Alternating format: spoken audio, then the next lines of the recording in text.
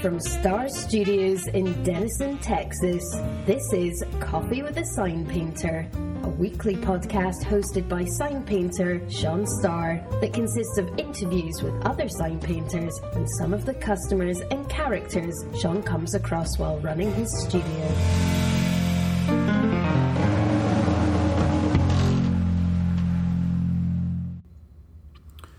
I'd like to welcome you to the very first episode of Coffee with a Sign Painter. My name is Sean Starr. I've been working as a sign painter and designer for over 25 years.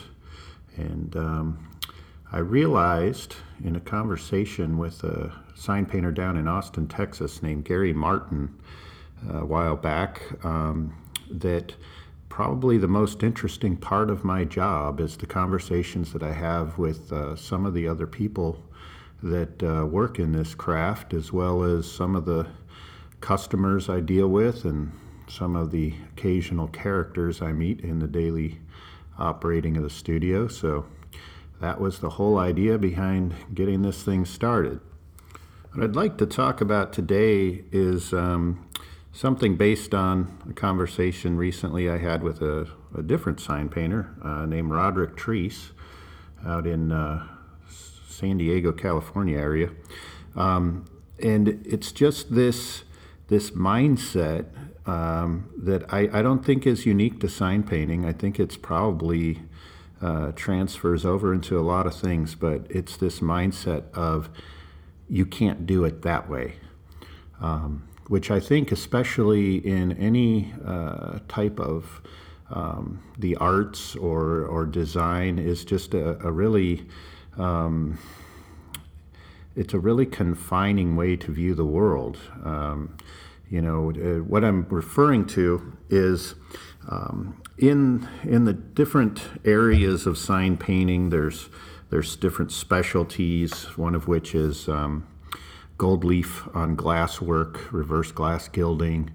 And there's kind of these factions within sign painting that form over time where, it's not a bad thing. It's just some people are just really drawn to working in a certain area. And so a lot of these guys get together and over time form different guilds and different associations where they share different techniques and different things about the history of that particular branch of the craft of sign painting. But I've run into this over the years where there's this mindset that if you are working within one of those areas and you break ranks and start to experiment or do something differently than what is accepted as the norm. Some people become really unglued with that. It really rocks their little worlds. And I really, for myself, I've always kept an attitude that, the one thing that really keeps working in a craft like this exciting and challenging and fun is experimenting and trying different things and cross-referencing things. So, for instance, with gold leaf on glass work, there's a discipline, if you would call it that, called, probably butchering this, but verre iglomise, I believe is how they pronounce it.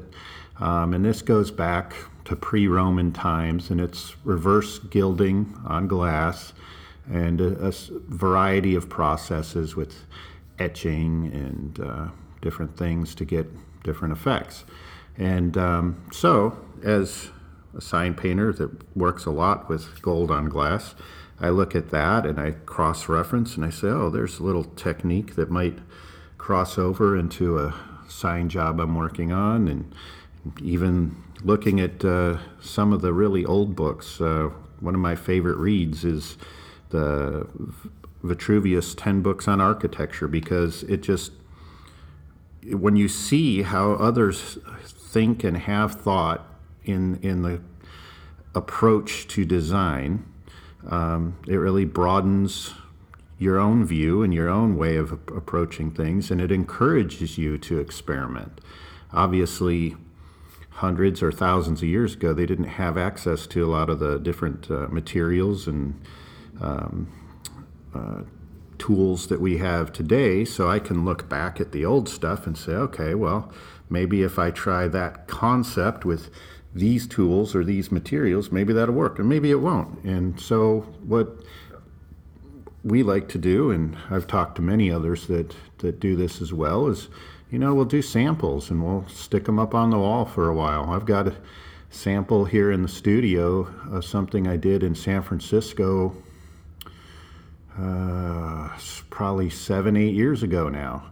And it was, for the purpose of A, seeing if I could do it, and B, seeing how it would hold up. And, it still looks like the day that it was executed. So I just am really focused on trying to not set up borders for myself as a designer or a sign painter, so that, it's always fresh, it's always new and exciting. So that's kind of an agenda for me, I guess, is just once you start confining yourself and closing yourself off to a certain, it has to be this way, then do you cease to be an artist at that point? Are you at that point just strictly a craftsman because you're just solely focused on the mechanical aspect of this is the correct way to apply gold leaf or to letter, paint a letter or do whatever?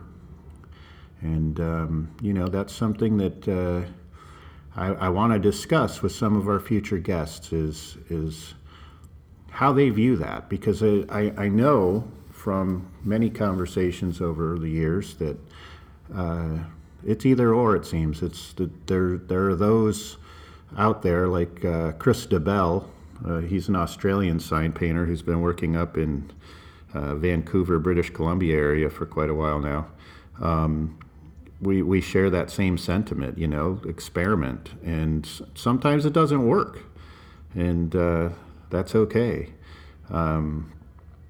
My real measuring stick, I think, is and should be that, does it perform? If you paint someone's storefront and you're applying gold leaf and you've come up with a new way of applying it or approaching it, and it looks good and the client loves it and it's up there and it lasts year after year, then what's the problem?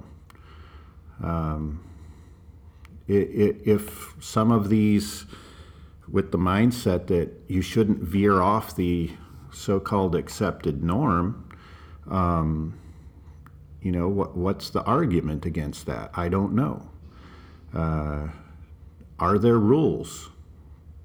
Are there rules in being an artist and creating visual things that motivate and inspire and excite people? Should there be rules?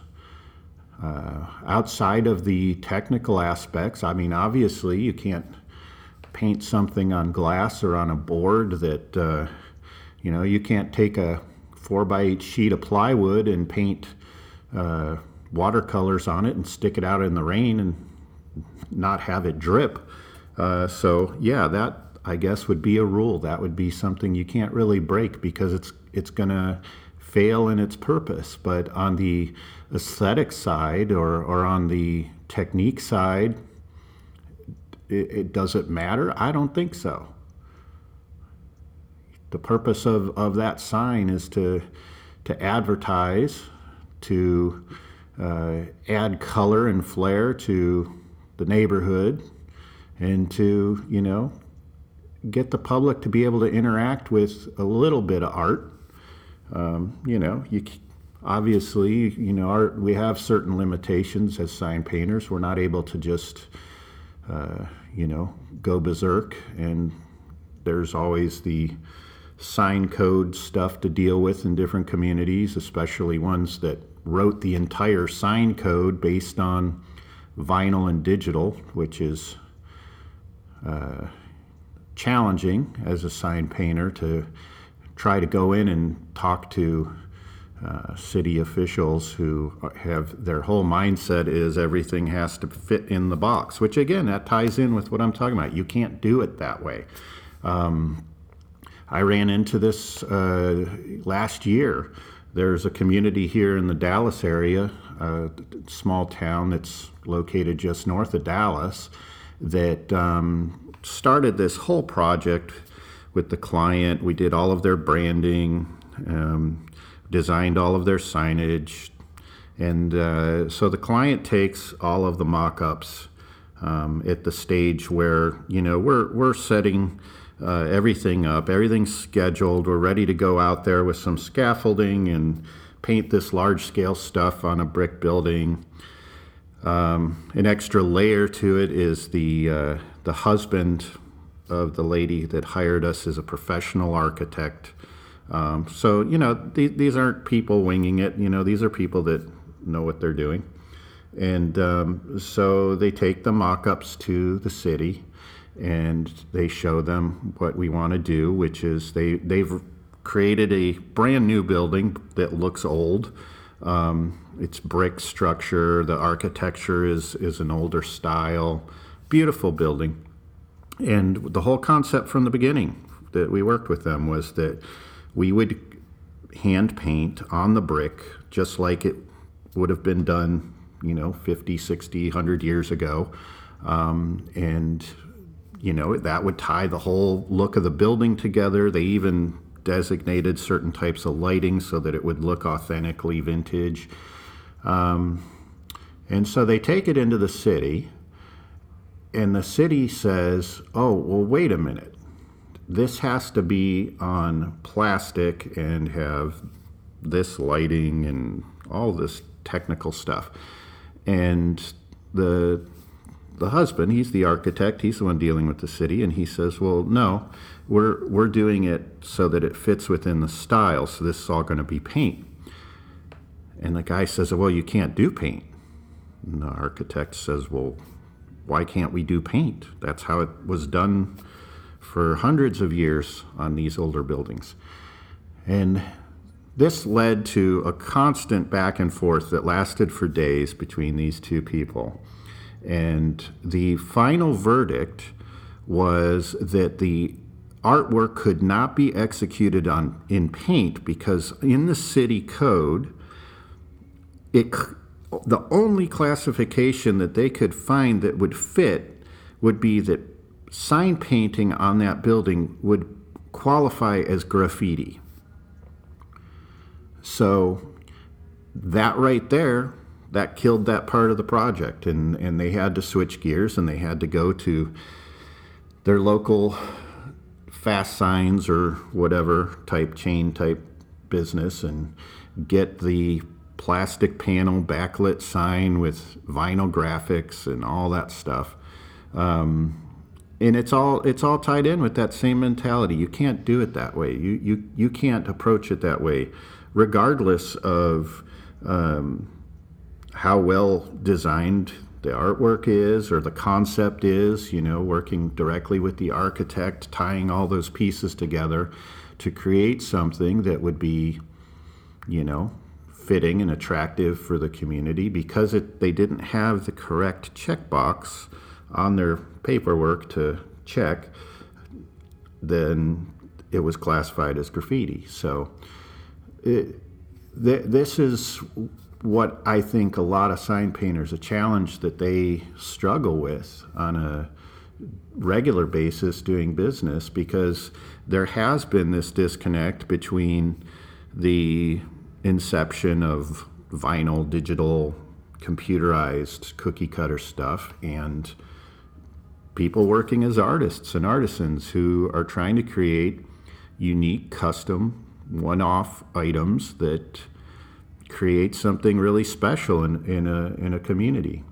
And that's why it surprises me, I think, that I have seen this mindset within the craft of you can't do it that way, because of all the people that should not be boxed in, should not be creating self-imposed rules, you would think that it would be someone like a sign painter who's working as an artist, who is creating stuff, who's, thinking outside the normal boundaries of, Helvetica lettering, on a cut plastic panel. Somebody that's thinking more spatially than that.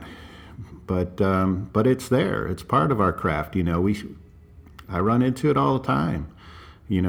I'll talk to somebody, and somebody who's, let's say, worked in a certain area of sign painting for many years and really gotten good at something. One thing that I think surprises a lot of the newer folks that are getting into sign painting is it's not just camaraderie. It's not just cheering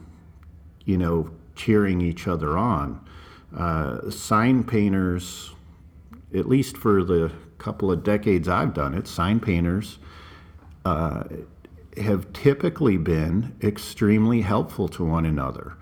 And it's a part of our regular routine. My phone will ring, or I'll call another sign painter that I've built up a little rapport with, and I'll be like, hey, I just saw this thing you posted on Instagram or on Facebook, and how in the world did you do that? That's really cool. I've never seen it done that way. And, they'll walk you through it, or you'll walk them through it, and it's just kind of this consistent trade-off. And that's a great aspect of being in this craft is it isn't just camaraderie. It's a mutual support that goes on. So I don't know.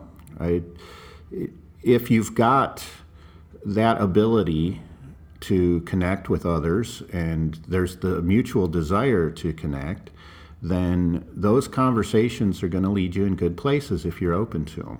But occasionally you will call somebody or you email them or talk to them at a meet or something, and you get this rigidness, this pushing back of, well, I saw that job that you posted, and I saw that little video clip of how you applied this gold leaf or that whatever.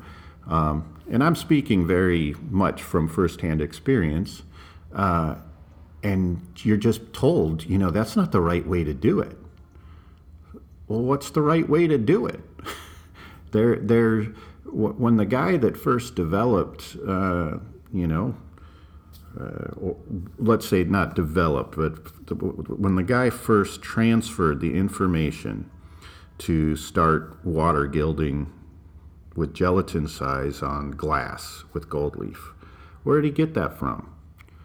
And did he face an uphill battle with the other sign painters around him because he was incorporating this, classic art technique to creating a piece of commercial art? My suspicion is yes.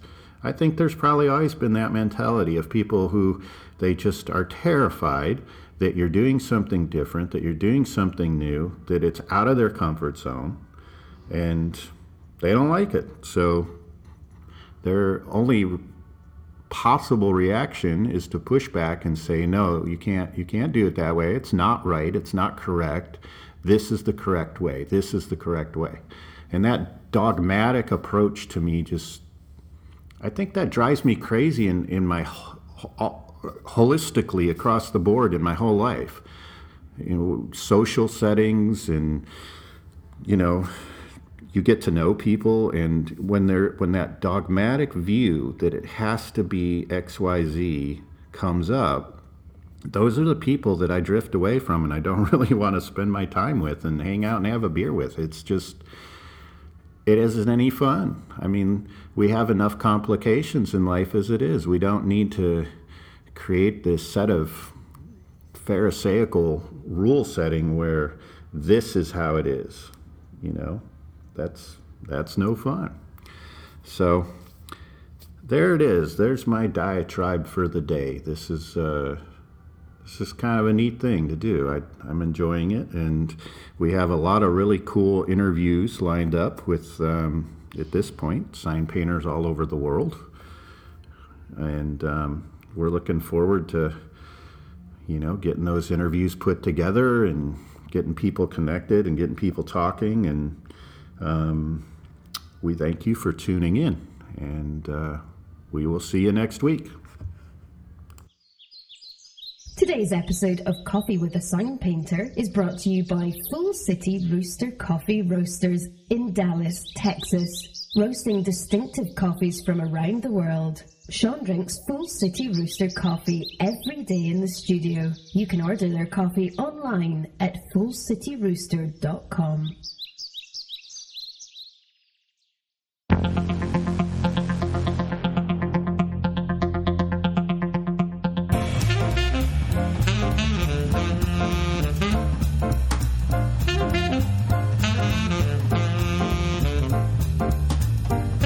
Thanks for listening to Coffee with a Sign Painter, hosted by Sean Starr. You can find all sorts of info about the show and sign painting, including previous episodes, at our website, seanstarr.com.